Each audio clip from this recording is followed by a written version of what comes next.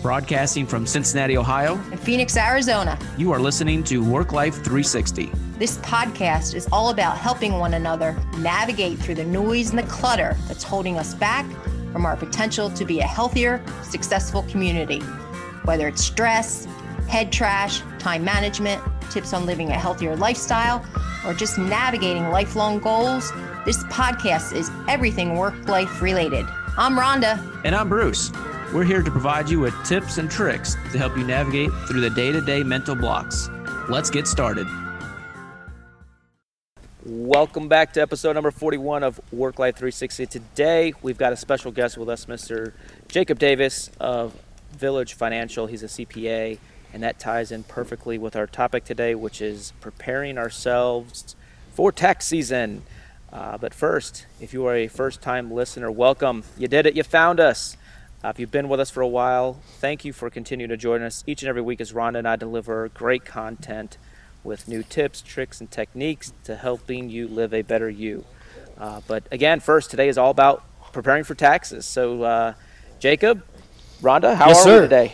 I am doing well. This is Jacob, and I'm happy to be here. I'm in Oklahoma City, and it is freezing cold. So I am layered up, trying to stay warm. So it's a balming 17 degrees here in Cincinnati. It is going to be 67 here in Phoenix, Arizona. So sorry, guys. But Jacob, thank you so much for joining us. I'm really excited to just sit back as a listener and hear some of the advice that you have for our listeners to really think about their financial wellness. You know, sometimes we really let that take a back seat in terms of priorities in our life because we're so busy with whatever it is that we have to do right now, right here in the moment. We don't think about our long-term health when it comes to financial well-being. So really excited to listen to not only your tips, but I'm curious to find out a little bit about what prompted you to go into this profession, and then maybe share some of the joys, the triumphs that you've seen with your clientele, and whatever else you'd like to share with our listeners. So thank you for your time. Thank you, Rhonda.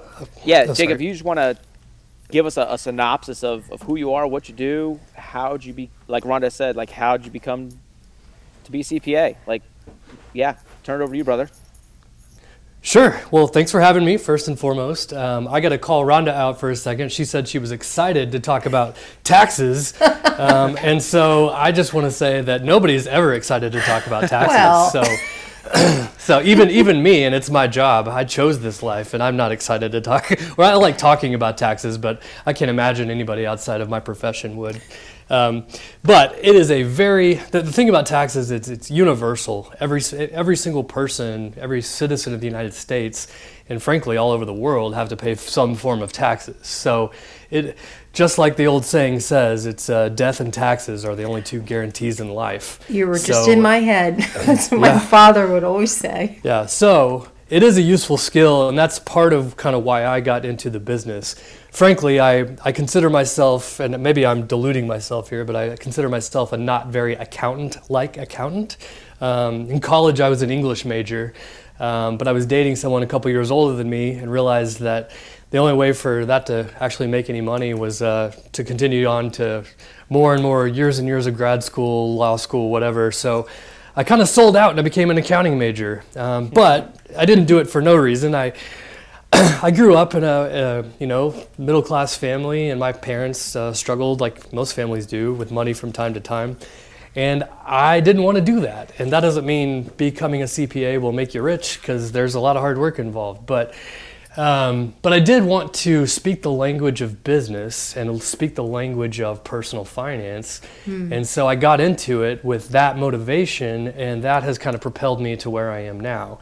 It's my favorite part of my job is the practical application of it and talking to everybody, all my clients, from people who make very small salaries to multimillionaires who are just killing it, and just trying to help them be tax efficient.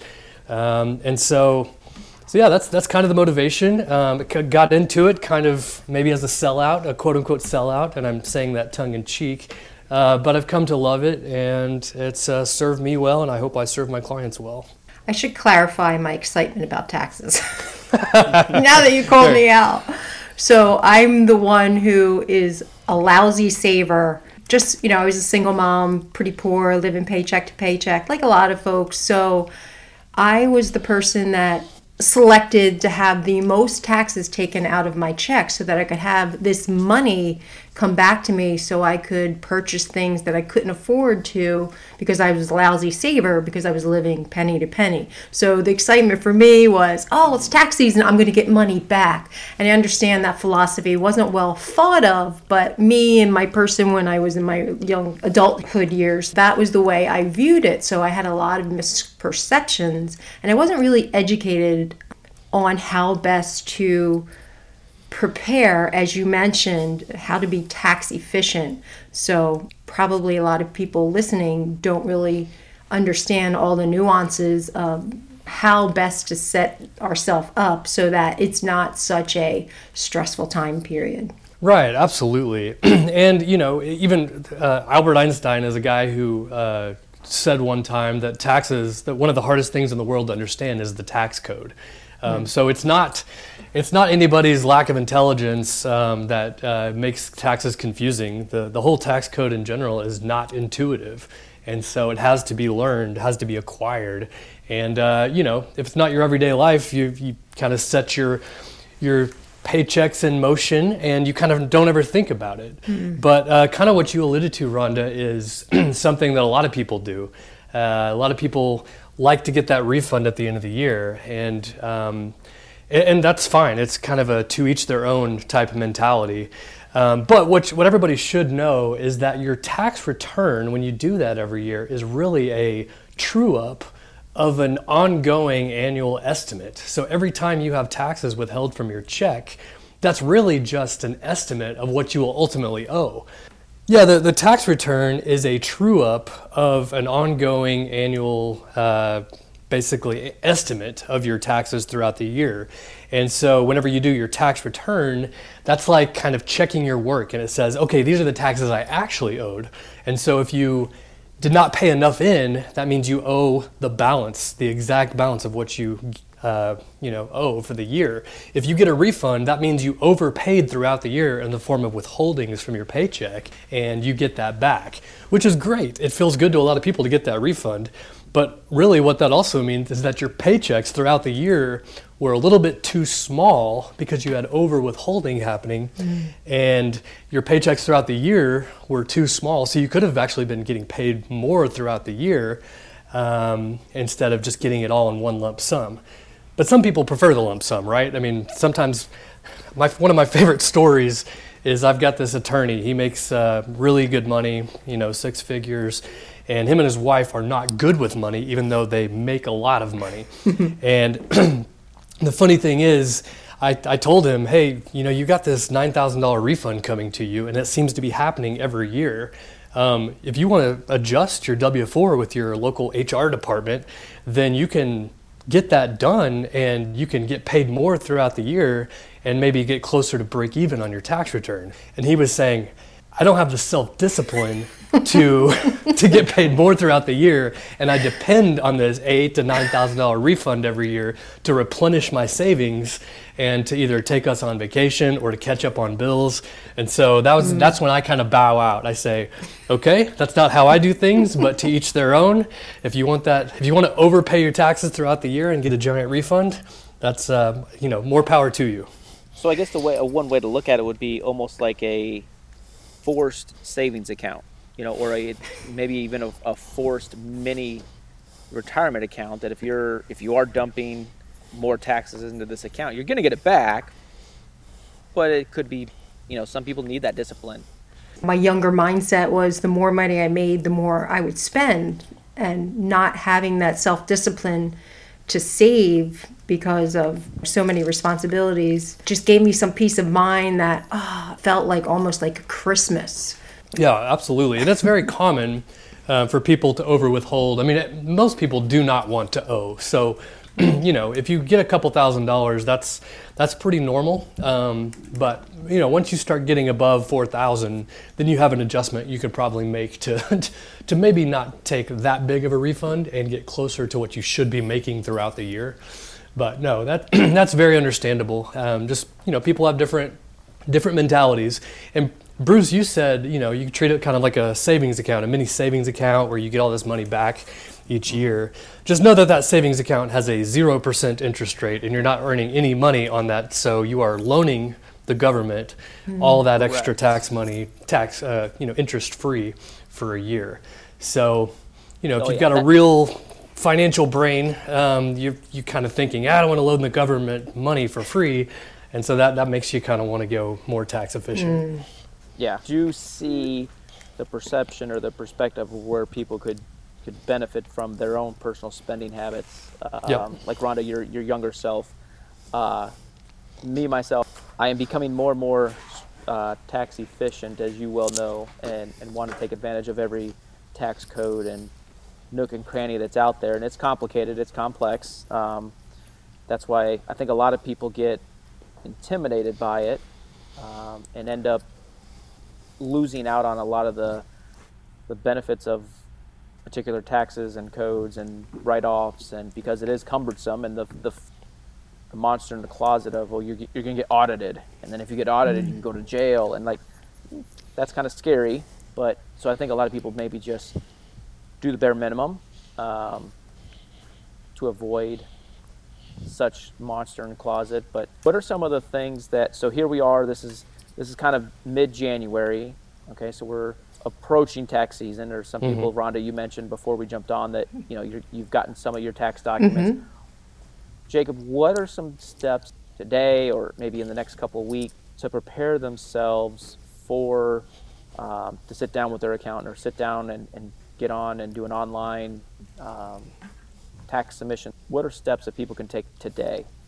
Yeah, it's not rocket science. It's a pretty simple, just organizational kind of discipline. And just one thing to note, a key date, obviously April 15th is tax day, but another good key date to know is that January 31st is the day when all the tax documents are due to the recipients.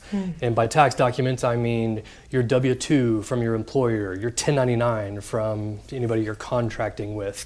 Banks should be sending you interest 1099s and mortgage interest 1098s and all those types of documents from your investment institutions. All that should be coming to you on January 31st.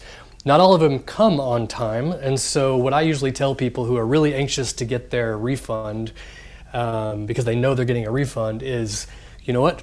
Cool your jets until about Valentine's Day, because you want to make sure all of those documents have trickled in, because the last thing you want to do is pay a tax preparer to do your taxes too early, and then you get a document late, and then you have to do an amended return and then pay your tax preparer again to do the amended return. So I usually say around that first to second week in February is when you really start, if you really want to get them done early, that's when you really need to start kind of getting your documents together to get to your accountant.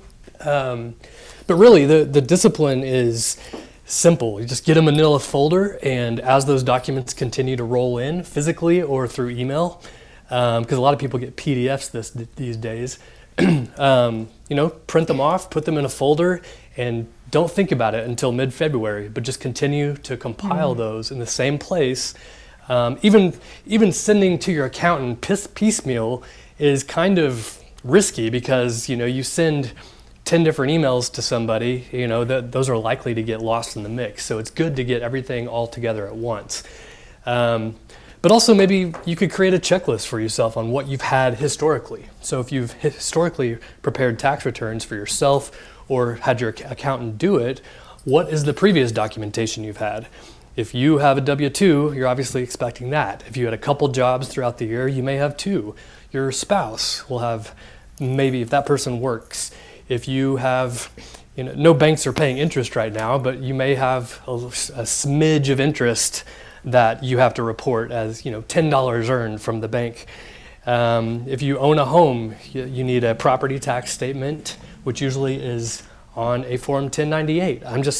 These are just checks on the checklist to make sure you have, and you can compare it to previous years and just kind of know, I think I have everything. But those are just some examples of some very common documents. Also, if you give to charity or your church, if you gave over $250 for the year, you should be getting some form of a statement from the church or the charity. If you gave to Uncle Joe because he was, having hard times, that was really nice of you, but that's not deductible on your taxes. So, so you have to, charity, it's, 501c3 organizations, which is just a fancy word for nonprofit. They have to be qualified, but that's another one to keep track of. And then everybody's tax situation is unique. Some people, like I'm in Oklahoma, so you had a lot of oil and gas royalty money around here. In other states, you have other forms of income. So just compare to previous years and make that checklist. And when you think you have everything, then give a complete set of those documents to your tax preparer, or get ready to log into TurboTax online and handle it yourself. You just mentioned something that's interesting to me. So I lived on the East Coast and I had the same tax preparer for decades. I moved to Arizona on the other side of the country and I kept him. He was in Pennsylvania. Last year I switched to someone in Arizona. Can you recommend to our listeners, are there any pros and cons as to who or whatever you use for your tax preparation based upon demographics? Or are you fully versed or have easy access to some of the nuance different state to state? Yeah, that's a great question. And there's not a perfect answer to that. All states are different. No CPA, no matter how good they are, goes to school and learns the individual tax laws of every single state. Mm-hmm. So, there's 50 states plus territories out there to worry about. Some states don't even have income tax, like Florida and Texas and Washington, to name a few. But all those tax preparers should, if they're worth their salt, should have good software that kind of updates on a regular basis. Mm-hmm. And the nice thing is usually your federal income tax return flows right into your state return. So you can't do your state return without having done your federal. And really, they're just pulling numbers from your federal return. But no, I think in general, it's not a bad idea to have a local CPA. And I say that to Bruce, who's on the line. He's in Kentucky, I'm in Oklahoma. So Bruce, don't fire me because I gave you that advice. But you're good. You're good. But no, here's a very difficult circumstance. When you live in, say, New Jersey, but you work in New York City, and maybe you do jobs, all those states that are very close geographically together, a lot of times you have overlap, and you probably will end up having two sets of tax returns for the states. That's a situation where you probably do need to find somebody local who's very well versed in these interstate treaties, tax treaties, so you don't get all taxed in New York and then double taxed in New Jersey. Mm-hmm. It's so it's kind of geographically specific, but if you're in one state, generally a CPA anywhere in the nation, if they're willing, can handle your state taxes because they're relatively simple. But yeah, if you do have kind of multi-states to consider, it's probably worth finding somebody local. I was in that situation, working full-time in Washington, D.C., and then I also was a subcontracted some work out in New Jersey. I was getting notifications in terms of paying state taxes because that seemed to come up, and I still don't really understand what that all entailed, but it seemed like I ended up paying state taxes in two places, if I'm recalling this correctly. This was like 11 years ago. And I had paid somewhere that I hadn't needed to. And I didn't find out till after the fact. Oh, that's frustrating. Yeah, what should be happening is most states allow you to apportion the part of your income where you earned in a specific state and exclude the rest. Or some states make you claim all of it, but then you get a credit on your tax return for taxes you paid in another state. So very rarely, if you ever get double taxed, you definitely shouldn't be. But some states are more expensive than others. Probably the most expensive state and the most expensive city would be New York City. You got state taxes, and on top of that, you got another 2 to 3% in city taxes, and so that's 10% on the state side of things before you even consider the federal side of things. So yeah, state taxes is definitely something you want to be, aware of. And if you have multiple states, you want to make sure, you have a professional consulting you on, okay, what are my liabilities to each state, so you don't end up overpaying. So yes. But otherwise, I mean, I say this at the risk of my business. If you have a pretty simple tax situation, I advocate for free products like TurboTax, things online where, if you just have a W-2, you own a home, those are great intuitive products. And I highly recommend, if you think you can do it, then by all means, save yourself a little money. But as soon as your tax situation gets, to a level of complexity where you have even the slightest question about it, that your taxes is not something you want to be wrong about. So that's when you need to ask a professional.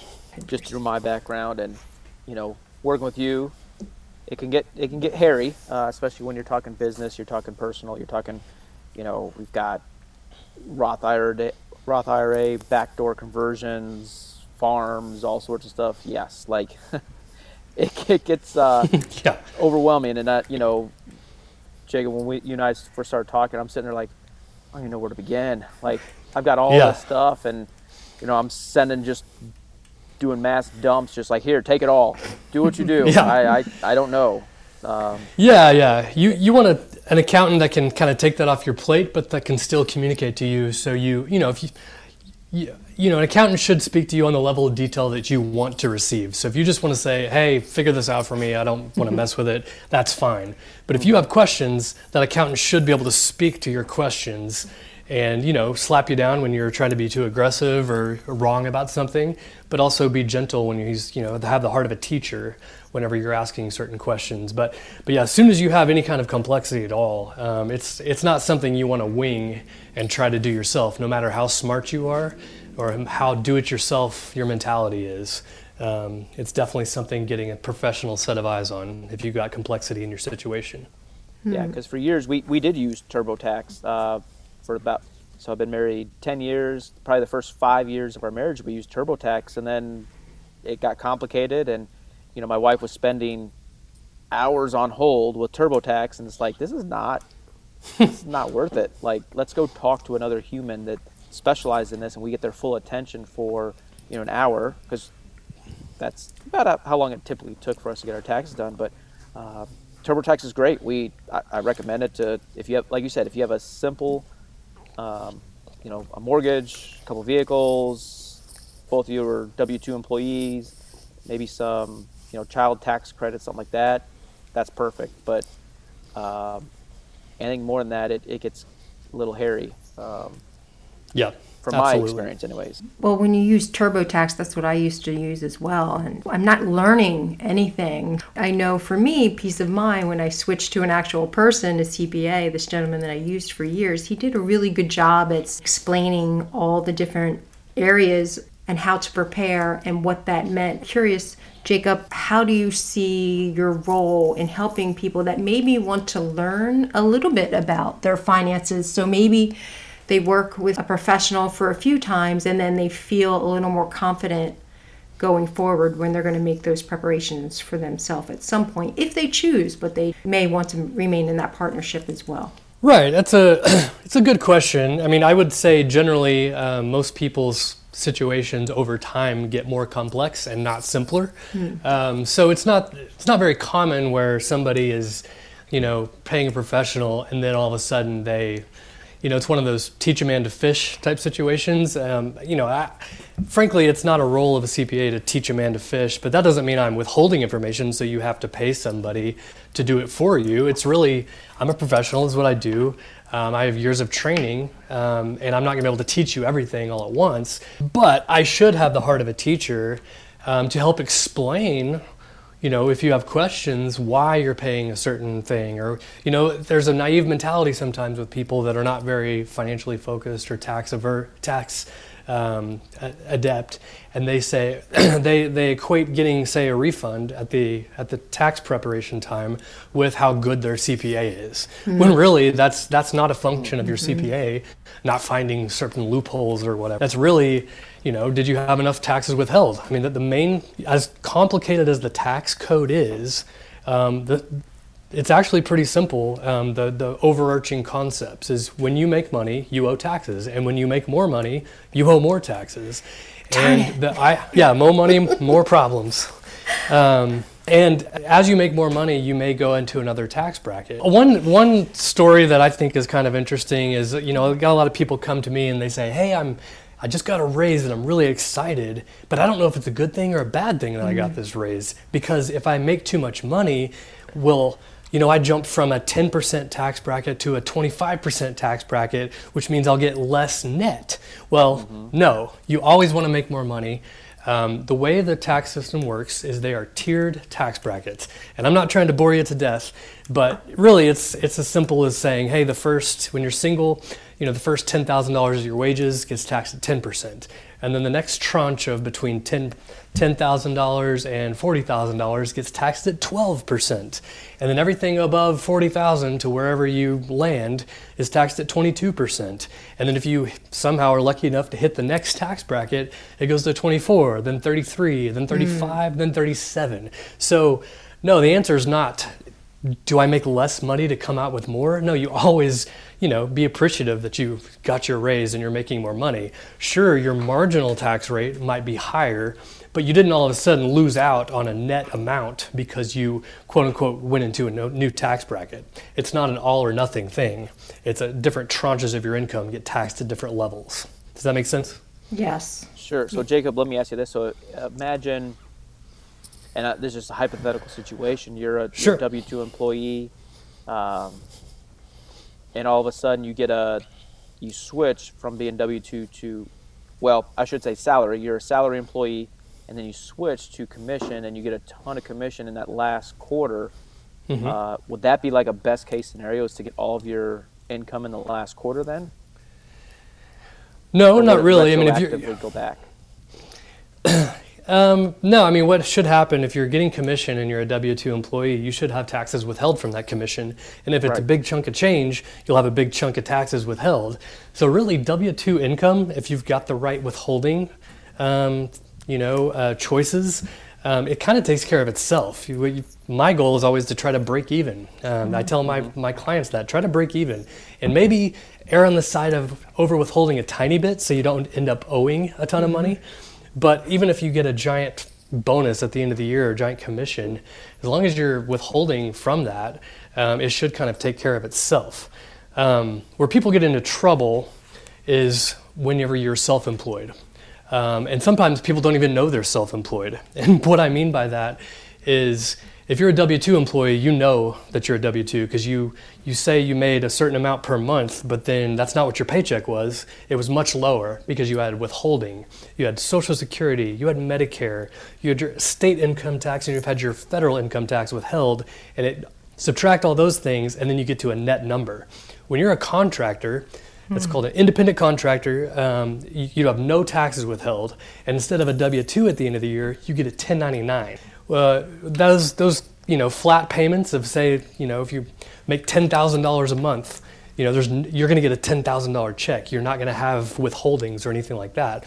That seems super nice on the front end, but what happens at tax time with a lot of people who are not very educated on taxes is not only do they owe income tax on that $10,000 per month and state income tax, they also owe their share of Social Security and Medicare. But since they're considered self-employed by the state and by the IRS, they also owe the employer side of Social Security and Medicare.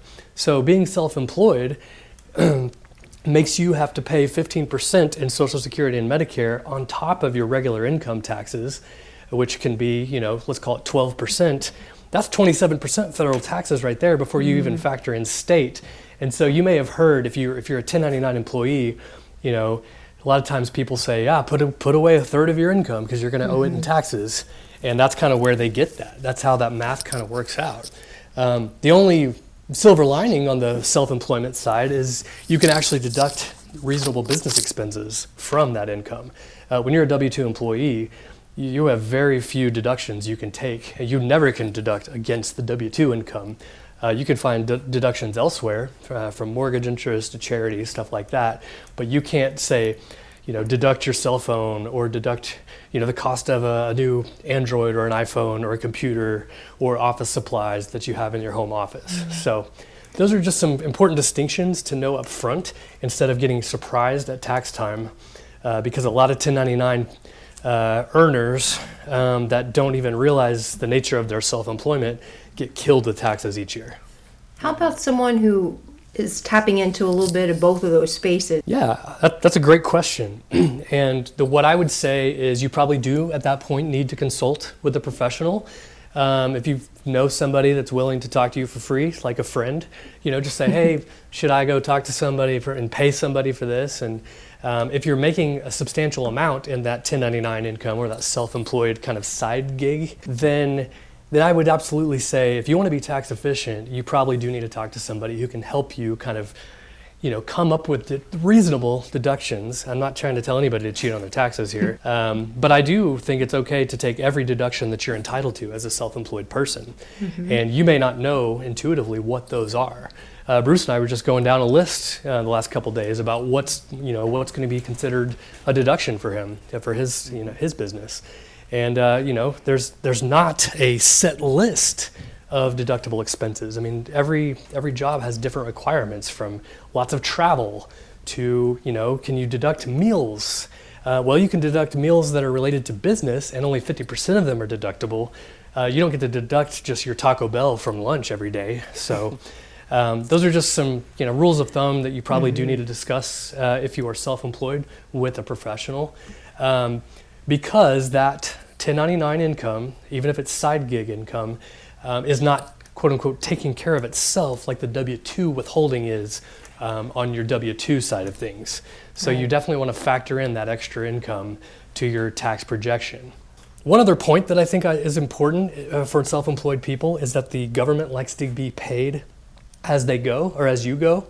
And what that means is you can't just, earn all this gross income and then, you can pay a giant lump sum in the form of taxes at the end of the year when you do your tax return, but you're also going to see a pretty significant penalty on there for not paying as you go. When you're a W-2 employee, you're having taxes withheld and your employer is paying those withholdings to the federal government and the state on your behalf, and so you're paying as you go. If you're self-employed, the requirement is that you need to come up with a quarterly estimate of what you owe. And it's, there's not a perfect formula for it. I mean, I do tax projections for my clients, but if you're doing it on your own, you have to make your best estimate of what you think you're going to owe for taxes and put that out there and, on a quarterly basis, and that helps you not owe a penalty at the end of the year. So the IRS likes to get paid as they go, not once a year. Otherwise, they will charge penalties. And there's a threshold to that penalty as well, right?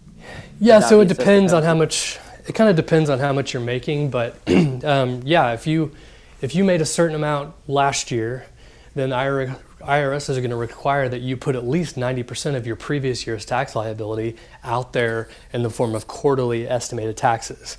You don't have to do that. It's not a requirement. You can still pay in lump sum, just get ready for the penalty. But otherwise, if you want to have a safe harbor rule to not owe a penalty, then if you are making about what you did the previous year, you need to pay quarterly estimates at a bare minimum equal to 90% of what you did, what your tax liability was the previous year. So if your tax liability was $10,000 in 2020, then you will need to have put in $9,000 worth of estimated taxes quarterly to have avoided a penalty. And just doing some quick math here, that's $2,250 per quarter is what that translates to, is what you should have put down if that was that theoretical case fits you. Question on the flip side. Yep. For those folks that owe a bunch of money, how do you deal with breaking the news, first of all, and trying to cushion the blow as you explain to them what to do next year to prevent that from occurring? Yeah, that's a great question. And it does actually affect people that are simply W-2 employees. what happens is, I see this most commonly when you have, middle-aged folks who have had, several kids, and all of a sudden their kids start aging out and going off on their own. And, kids, among other things, are a wonderful tax benefit to each to each family. And once they start coming off of your tax return, right now each kid is worth $3,000 to $3,600 per year. And once those start coming off, those are pretty significant tax credits that go away. And so that's a great example of whenever their kids start turning 18, or if they're in college and they've graduated college, they come off the tax return. I always tell the parents, like, hey, be prepared. You need to go back to your HR department and say, withhold extra income, because you no longer have the benefit of some of these tax credits. So that's sort of the advice I give. But a lot of times I'm not privy to that until they owe a balance. And so, that first time it's tough. It's tough to tell them, hey, you're used to this, but here's what happened this year. And so the way I approach those situations is, like I've said before, have the heart of a teacher, explain it, and then help them adjust for next year. If it's a giant amount you can't owe all at once, or you can't pay all at once, the IRS does have payment plans they're always going to charge interest. They never allow you to just have, free money over time. They do have some payment plans in place where people can kind of pay their taxes as they go to get caught up. But really the goal is, once you catch that problem, you need to be with somebody who can help you, remedy that problem so you don't have it again. Thank you. That was very useful. Everything you've shared with us, and having that checklist, mentally prepare ourselves so that we can financially be fit for long-term health and well-being. Provided some great tips, Jacob. Thank you. Yeah, you're welcome. I guess final takeaways is manila envelope. Take those documents that are coming in the mail. Identify where you've got your money. Check online to see if your tax documents are available at a PDF, and if so, download them. What are some, manila envelope? Review what you claimed last year. What are a couple other things that people can do to prepare? Yeah, that's generally speaking. If you're self-employed, the heaviest lift for a self-employed person is to come up with the business deductions that you have. Hopefully, if you're self-employed, you have kind of ring-tied that income and those expenses off into a separate bank account, so that really all you have to do is take a bank transaction activity download, and you can basically create a profit and loss, or a quote-unquote P&L from that, and that is what would be used for your tax return. But if you've kind of allowed your expenses to get mixed in with your business expenses into your personal, you have a pretty big project on your hands where the CPA is not going to be able to really go through and help you. You're going to have to go through your statements and pick out those individual expenses. And yeah, it's tough. And sometimes your CPA can help a little bit, saying, okay, well, generally, if you use your phone for business, that's probably something you can deduct. But you've probably seen movies where you see the client come in with this proverbial shoebox full of expenses, and they just hand it off to an accountant. Well, that's a good way to get a really expensive CPA bill, is making that person do all that work and dig through your receipts. But really, other than, if you're not self-employed, it's really just a matter of getting those January 31st documents and kind of compiling them and handing them off. But if you want to talk, I don't know if we have time, but there is maybe a list of some things we can talk about even if you're a W-2 employee, some wise things you can do to try to become more tax efficient, or you can at least have the goals and kind of know what the tax implications are long term. But just some basic things. The government likes to encourage home ownership, and so there are tax incentives tied into owning a home. Property taxes is potentially deductible to you. If you have a mortgage on that home, the mortgage interest is deductible. One of my biggest pieces of advice I always tell people is never make life decisions based on the tax implications. The married tax brackets are a little more generous than the single tax brackets, but if that person's not the one, don't get married for tax reasons. And I joke with my friends who maybe have their wife is pregnant, and around the turn of the year, I'm like, well, if you have that baby if you guys induce on December 31st, you get a tax benefit for the tax year, because if you have a baby even on one day, you get that extra $3,600. But I'm kidding, obviously.